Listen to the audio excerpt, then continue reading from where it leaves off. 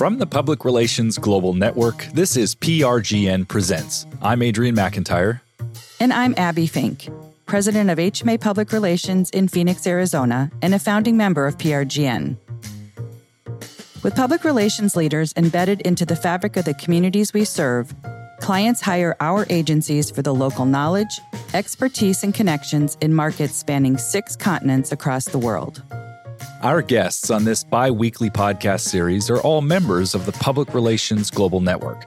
They will discuss such topics as workplace culture, creative compensation and succession planning, the importance of sustainability and environmental, social, and governance programs, crisis communications, and outside-of-the-box thinking for growing your business.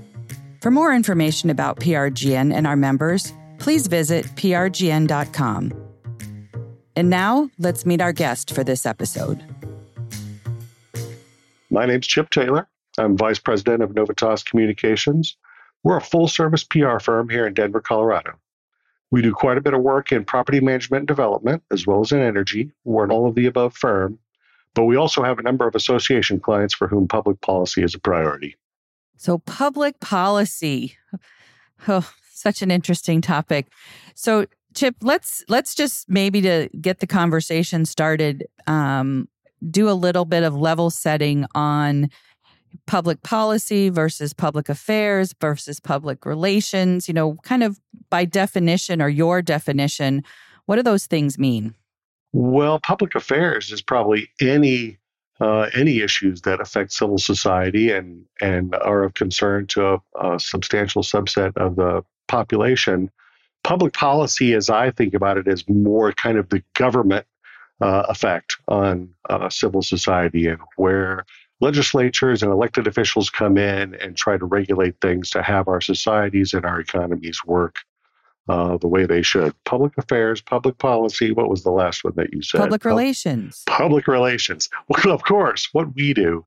And of course, public relations is kind of the whole gamut of interpersonal relations and people dealing with each other and how it gets presented to the world.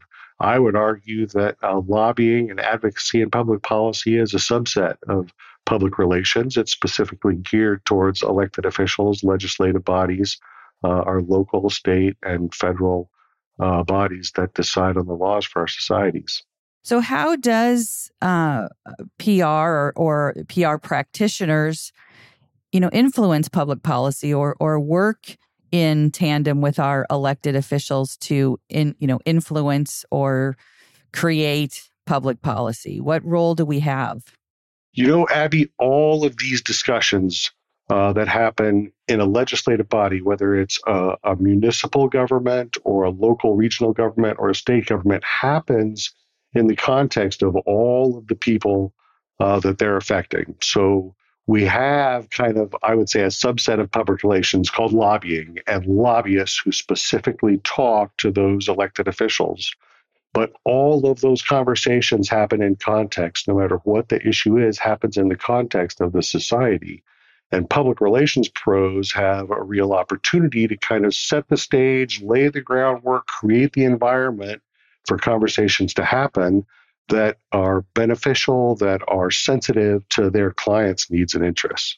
So we talk a lot about, when we're advising clients about, key message development, consistency in messaging, how we might share that information changes from, whether it's a media relations effort, a special event, public policy conversations, but it really has to be, coming from a place of consistency. So how do all of those players in that mix work together? When is it appropriate to bring in someone who is more of a policy specialist or a lobbyist from a PR perspective, or when a client says we need to, know what's happening at our state legislature? Where does all those partnerships start to develop? A lot of it depends on the client, and it's going to be incumbent on all of us to look at our clients and figure out who is where. As I mentioned, we represent a bunch of associations, and they have an ongoing active interest in public policy. So we actively monitor legislation. We actively work with their legislative folks, their lobbyists, their lawyers, and make sure we understand the issues that they're concerned about and that we're watching for them. And as you said, a consistent strategy, a coordinated strategy is really important. So we talk a lot in those cases to lobbyists. We meet with our members. We talk about what our messaging ought to be, what our likely avenues of success are in the legislature, and how we can message that and support it from the outside so that the advocates that are at the legislative body can be most effective. At the other end of the spectrum, we have business clients for whom they don't necessarily pay attention to the public policy process. But we know that there's things that go through because we're watching that will affect them. An insurance company is affected by insurance regulations. Any of our property management development clients are going to be affected by land use regulation that affects their ability to use their property.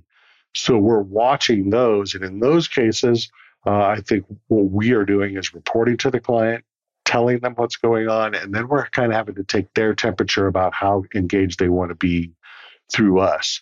It's really obvious when you represent the association that it's your job to get in the front and do it. When it's one of our private business clients, they may have another association or another advocate or somebody else that's going to work with it. And then I'm just making sure that they know that this is happening. And frankly, I consider it a value add on their public relations contract to help them just know what's going on at the legislature. Is there a different approach if you're talking about city or state elected officials versus maybe what you would do if you were, engaging on a federal level? Yes, indeed. All these folks have to come home at some point. The folks that go away to deal with issues in the United States, in Washington, D.C., any of the federal government levels, I think they have more distance, and you really are way more effective working through an organization because there's power and strength in that voice that comes through. At the local and state level, much more you see folks at the grocery store, at the gas station, in the community. And I think that you can help train your clients and people who are interested in their issues with talking points. As you were talking about earlier about having a strategy, if you have a PR person has 4 or 5 talking points that they can share with their clients, that they can share with other folks with a common interest, every time you run into somebody at the grocery store is an opportunity to make your case. So let's talk a little bit about some of the maybe tactical components of, creating a public policy strategy. We've touched on sort of that face-to-face or one-on-one discussions directly to the policymakers.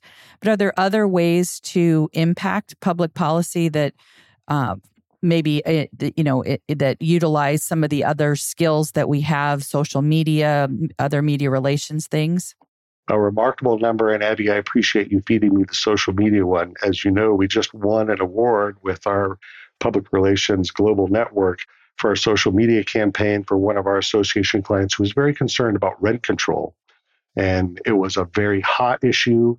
There was a lot of both lobbying and media campaigning going on, and we were able to use Facebook, LinkedIn, Google Ads, Twitter as a way of getting our message directly out and helping lay the groundwork for a discussion that allowed our clients' interest to be protected.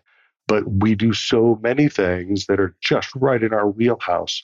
Op-eds and letters to the editor and articles on topics that are of interest to the client can be really relevant, especially for conversations that are going on at the legislature. One of the other things that was remarkable with this same client that we did the rent control for is we had done a number of thought leadership opportunities for them in advance, kind of laying the groundwork proactively. And then when it came time for them to go to an expert, we had already established credibility for our client through the use of the thought leadership pieces, and they were able to be more effective. So there's those kinds of things, not only the messaging and development, the events you mentioned, days at the Capitol. I spent a couple of decades as a lobbyist at the Capitol, and I can tell you it was always overwhelming, not only for the elected officials, but also for the staff at the Capitol when folks show up en masse on one particular issue. It sometimes happens when there's a committee hearing or a debate on gun rights or reproductive rights or something like that, and folks just show up. But we also saw organized days. There's an organization here called the Children's Campaign that has a day at the Capitol, usually organized around school finance or other child funding, and they will bring in a bunch of gingerbread-style cutouts decorated by children and put them on every legislator's chair. And then those folks are in the Capitol just talking to their legislators, inviting them to lunch, having a conversation, not really lobbying, but organized by PR and comms folks. And it really focuses all of the legislature's attention on their issues, on the children's issues, on their funding issues. And so that's a real opportunity for PR folks to be in a strong support role and move issues forward on behalf of their clients. That type of strategy is, I would call that a bit of a, kind of a grassroots effort, that these are not necessarily professionals who regularly communicate or regularly contact their elected officials, but they're passionate about a particular cause. We used to do, when we would have, print out, how to write a letter to the editor, how to call your elected official, right? That sort of strategy. But we found grassroots campaigns to be, as you said, very effective, in part because they were very passion driven versus the professionals that, understand and do that. How do you work with organizations that, may not be as sophisticated in the process, but certainly understand the value of having, an organized effort, take an active role in working with, and addressing and talking to their elected officials? How do you counsel? How do you get the common man or woman ready to, meet with their legislators and make those passionate pleas for assistance or support? As much as anything, Abby, I feel like when folks come into the Capitol and they come into the committee room, it's a really intimidating experience. And I want them to be comfortable and recognize that all of these elected officials are just people trying to do a job for their community. In all likelihood, they are not experts in the topic that they're talking about because they're asked to deal with so many topics. And making sure that people understand they want to hear from you. In fact, as you've just identified, you are more effective in many ways than a professional advocate because you are from home. You are talking about your experience. You are putting a face on the issue that they are dealing with. They are all people trying to solve answers or provide answers to hard questions. There's a number of things that I put in a blog post recently that's on our website, and I'll share the link to that. But I think, mostly it's about being authentic, being yourself, and recognizing, one, that you're creating a relationship with somebody. You don't want to just go in there and say, hey, you have to do this, you owe me. You're talking to somebody, and I try to convey to folks when they're going to the Capitol, you want to provide your position and recognize that you're creating a discussion, an ongoing discussion with this legislator. If you really want to knock them out, ask them what other information you can provide to them and follow up with them. Nobody ever does that. They always just say what they want and walk away. See if there's something else you can do. Those kinds of things really help in terms of being able to communicate with legislators. The same way when you're testifying in committee, you want to be simple, clear, brief, authentic, and create a relationship with those folks. In terms of when to do it, the legislative process, as we all know, is an arcane, complicated process. And I think if you're trying to get into committee, you can monitor legislative calendars. I have a couple of links that I can share as well for our page on how to get information on not only each state's legislative calendar, each state's legislative homepage, and where to get information on bills. There are a number of different bill tracking services, some that are nationwide, some that are, for me, Colorado specific. I'm guessing that every state has those, so that you can learn how to watch the calendar, see when things are coming up. And then I always recommend figuring out if there's an organization that's has an affinity for your position, because you want to coordinate with those advocates They can tell you where votes are. They can tell you who is likely to change their vote. They can tell you what the best arguments are. Chip, one of the biggest challenges for any communications campaign or influence campaign is measuring impact, especially in an environment where there are so many influencers trying to influence the influentials who make the decisions, write the laws, et cetera. I spent much of my 20s and 30s kicking around the Middle East and Africa and ended up working on a number of conflict crisis situations with large international humanitarian relief organizations. And we did a lot of this kind of advocacy and lobbying and media work, these multifaceted attempts to get the message to the people who could influence the UN Security Council resolution on a particular topic, for example.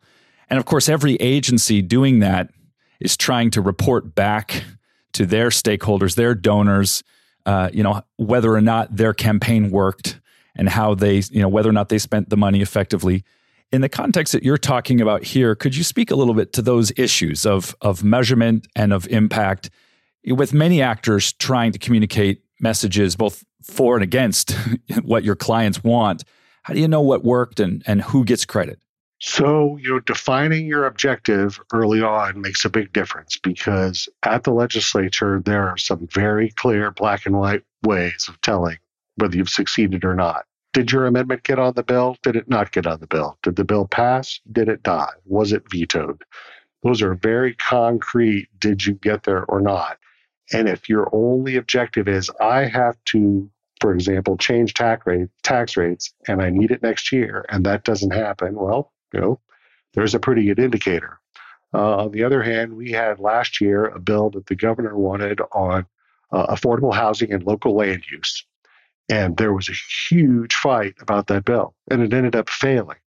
I think the governor considers that whole mission a success because he got everybody out and to the table and talking about the issue he wanted them to talk about. So partly when you're thinking about how to get these things together, and including in how you were talking about in funding discussions, sometimes just getting things to move up the priority, get them on the table so that they're being discussed is the measure of success that you want. Nobody has been paying attention to my issue before now, and all of a sudden, I have a platform. That is a good measurement of success. So the election cycle changes your target audience potentially every year, right? We have elections, people come, people go. So the mindset and the philosophy at the legislative body changes. One side of the aisle or the other is in power. How do you, and yet we assume our clients, maintain their belief system, right? They're still focused on what they're focused on.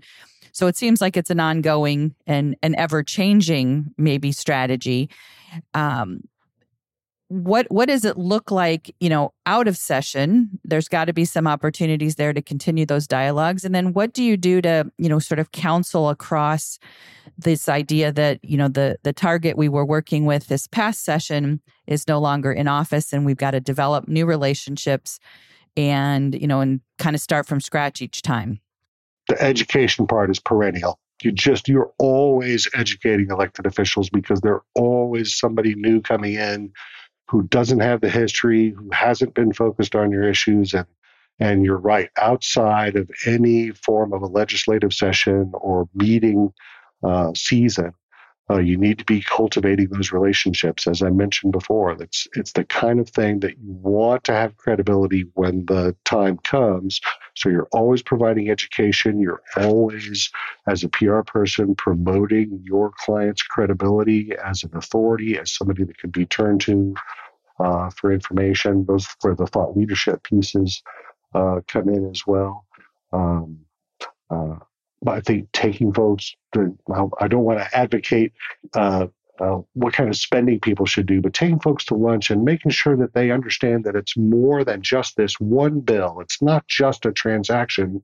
They're invested in the community. You're invested in the community. You have a shared mission. I have a friend who's a lobbyist who says that she finds it really disarming when she goes to legislators and instead of going to them and saying, I want to convince you to think the way I do, to say, I'm not here to convince you to think the way I do. I'm just here to offer you another perspective. And it gives them an opportunity to share each other's vision and also the common passion that they have for whatever issue it is that they're talking about. And I think cultivating that in advance really makes a difference when you come around to a legislative session and then you want to say, I need you to vote yes on this amendment. Thanks for listening to this episode of PRGN Presents, brought to you by the Public Relations Global Network. We publish new episodes every other week, so subscribe now in your favorite podcast app. Episodes are also available on our website, along with more information about PRGN and our members at prgn.com.